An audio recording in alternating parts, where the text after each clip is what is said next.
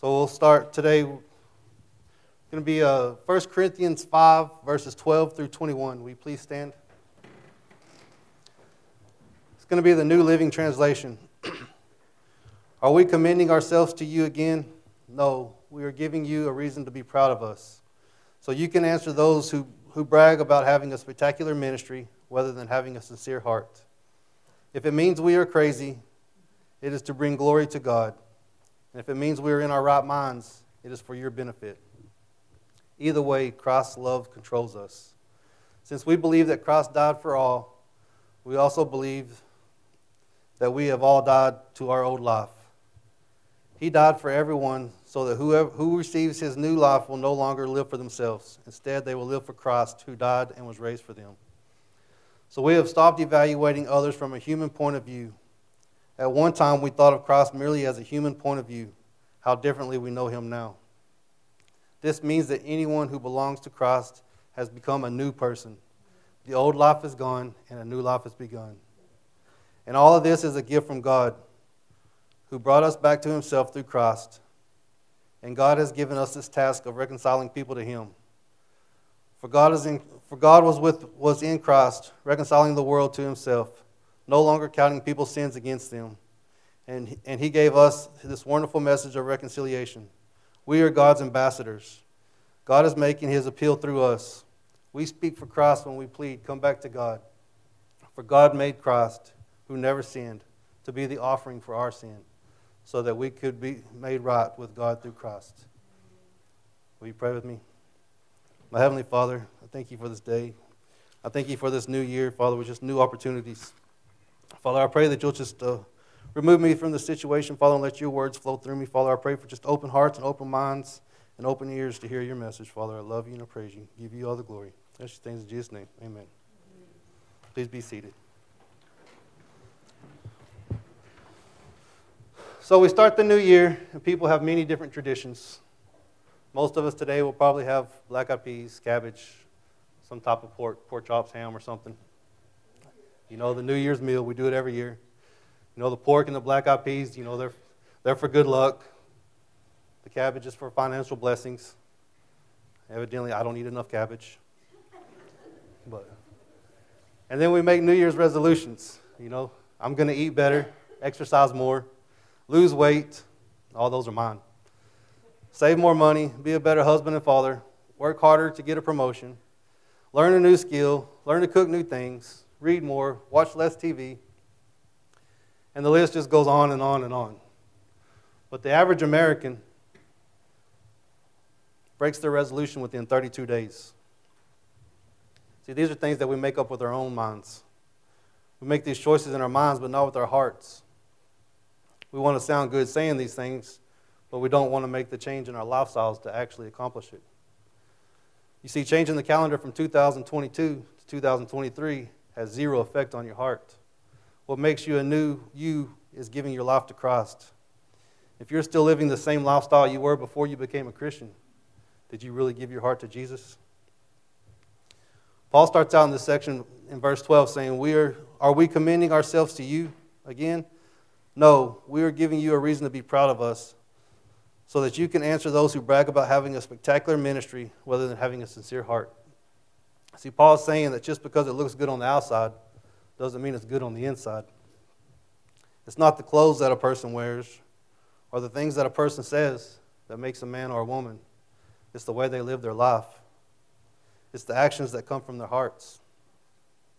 1 Samuel 16:17, the Lord speaking to Samuel about choosing a new king for Israel, and he says, Do not look at the appearance or his physical stature, because I have refused him. For the Lord does not see as man sees. For man looks at the outward appearance, but the Lord looks at the heart. So we've seen many times in our government, you know, we got a group of people that have all the power in the world, all the money they want, big, nice homes, and they all talk about how they're Christian and they believe Christian and their Christian values, but then they vote for same-sex marriage and abortions. So their actions are speaking otherwise. So we have to look at their hearts of the person and not just what they say. In verse 13,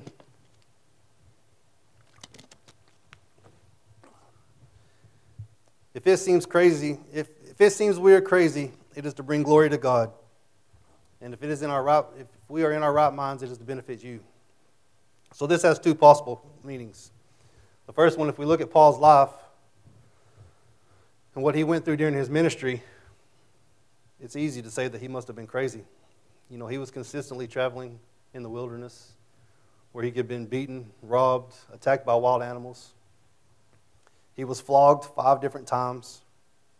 He was beaten with a rod 3 times, stoned and left for dead, shipwrecked several times, and was hungry and went without anything, or was often hungry and cold.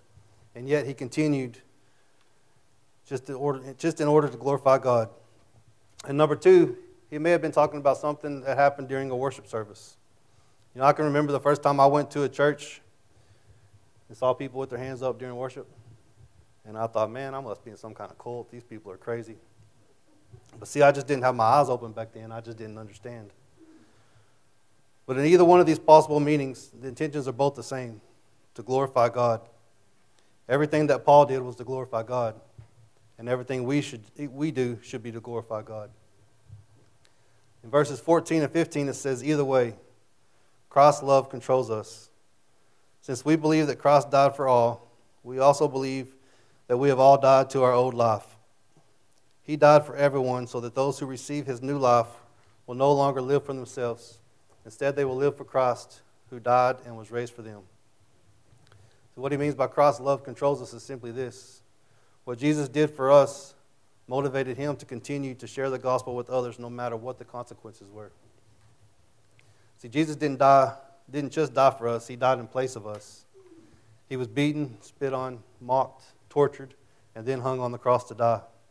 Something that we all deserved, but he took for us. He didn't have to. He could have easily just went back to heaven and lived with God, but he chose to do it. How many times have you been in a situation to share the love of Christ, but you remained silent because you were afraid that people would make fun of you? How many times have you went along with something knowing it was wrong, but you just wanted to fit in? How many times did you not pray for somebody because you were ashamed of what they would say? See, Jesus dying on the cross for us should give us the passion to share his love with others. Paul says that since we believe that Jesus died for us, then we should believe that we died to our old life, and that we should no longer live for ourselves, but live for Christ who died and was raised for us. Romans 6, verses 6 and 7 says, knowing this, that our old man was crucified with him, that the body of sin might be done away with, that we should no longer be slaves to sin, for he who has died has been free from sin. Colossians 3, verses 1 through 3. If then you are raised with Christ, seek those things which are above, where Christ is, sitting at the right hand of God. Set your minds to the things above, not on things of the earth. For you died, and your life is hidden with Christ in God. See, when we became born-again Christians, there has to be a change in our hearts. We can't continue to live the same lifestyle that we did before. We can't profess faith with our mouths, but still live for the world. We can't be the light and still live in darkness. We're not here to glorify ourselves. We're here to glorify our Father in heaven. We have to start concentrating on eternity, not on temporary things. Set our minds on things above means to look at life from God's perspective and to seek what he desires. When we do that, we begin to see the world in a different view. Other people's needs become more important than our own wants. We become more willing to give our time and our money for others. We'll stop living for ourselves and we begin to live for Christ. Verses 16 and 17. So we have stopped evaluating others from a human point of view. At one time we thought of Christ merely as a human point of view. How differently we know him now. This means that anyone who belongs to Christ has become a new person. The old life is gone and a new life has begun. The New King James Version says he's a new creation. When we accept Jesus as our Lord and Savior, we become brand new people. We don't get reformed. We don't get rehabilitated. We don't get re-educated. We get recreated. It's not a new chapter in our life. It's a whole new life with a whole new passion for serving Christ. Our identity changes from the fallen version of ourselves to being associated with the righteousness of Christ. The old us is gone forever. See, we can't go back to that person. That person doesn't exist anymore. Our old dreams, ideas, goals, wants, they're all replaced now with Jesus' agenda and purpose. This is not a superficial change that we start on January 1st and we give up on by February. It's a change that requires a new way of looking at all people and all of creation. We have to be able to look past the outward appearance.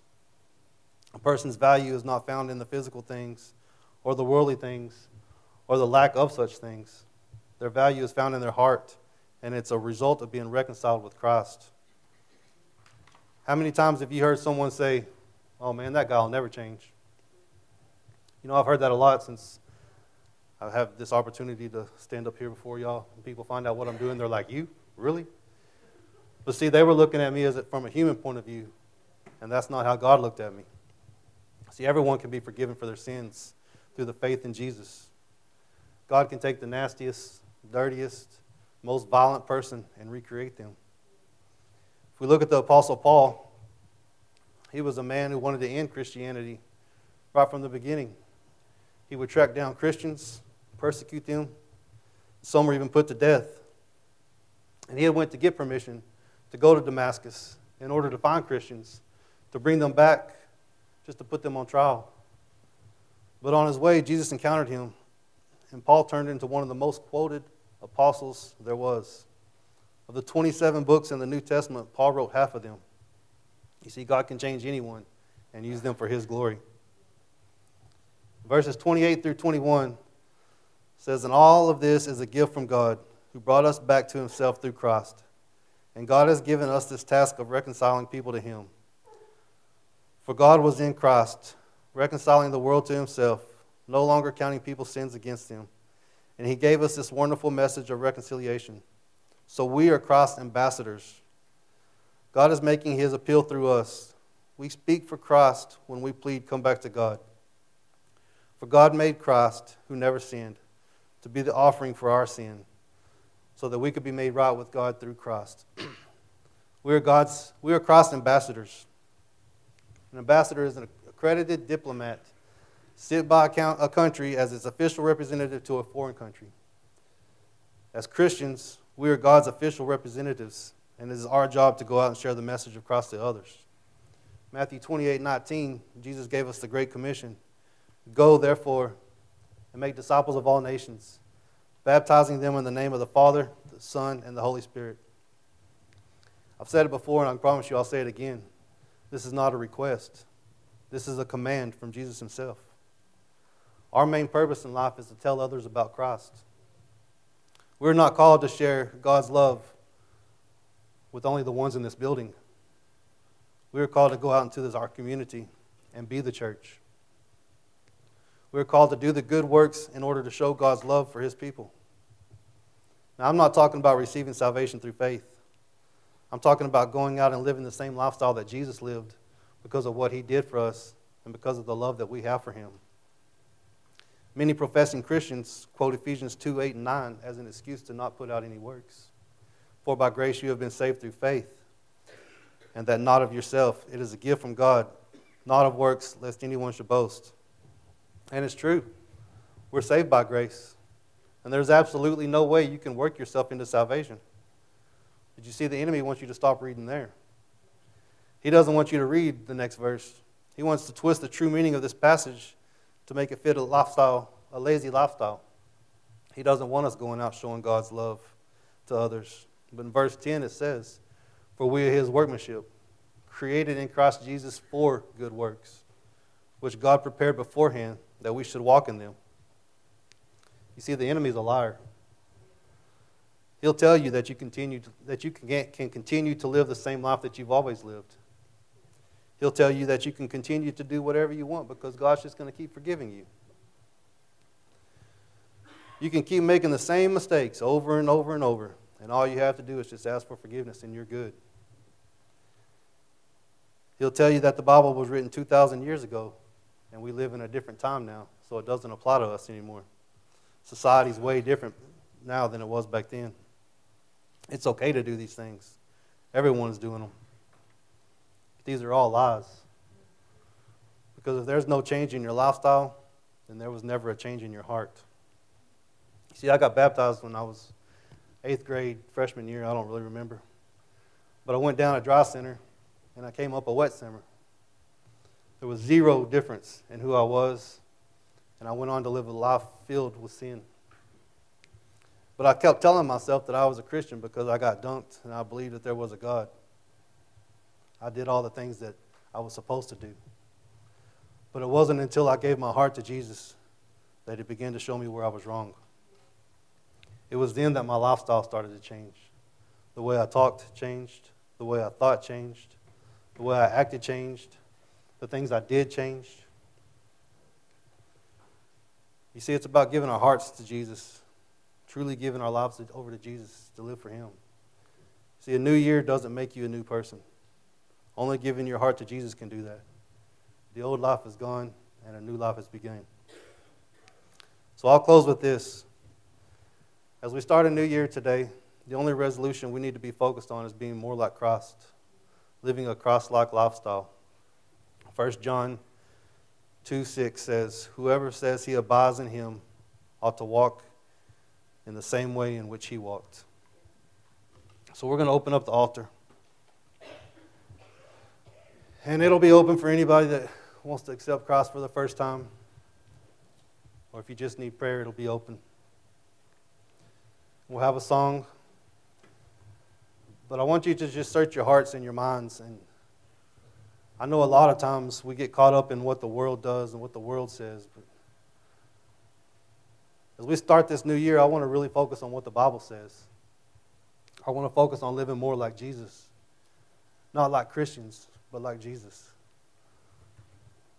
I want this to be the main part of our life right here, where we focus on doing what's best for others and not focus on ourselves.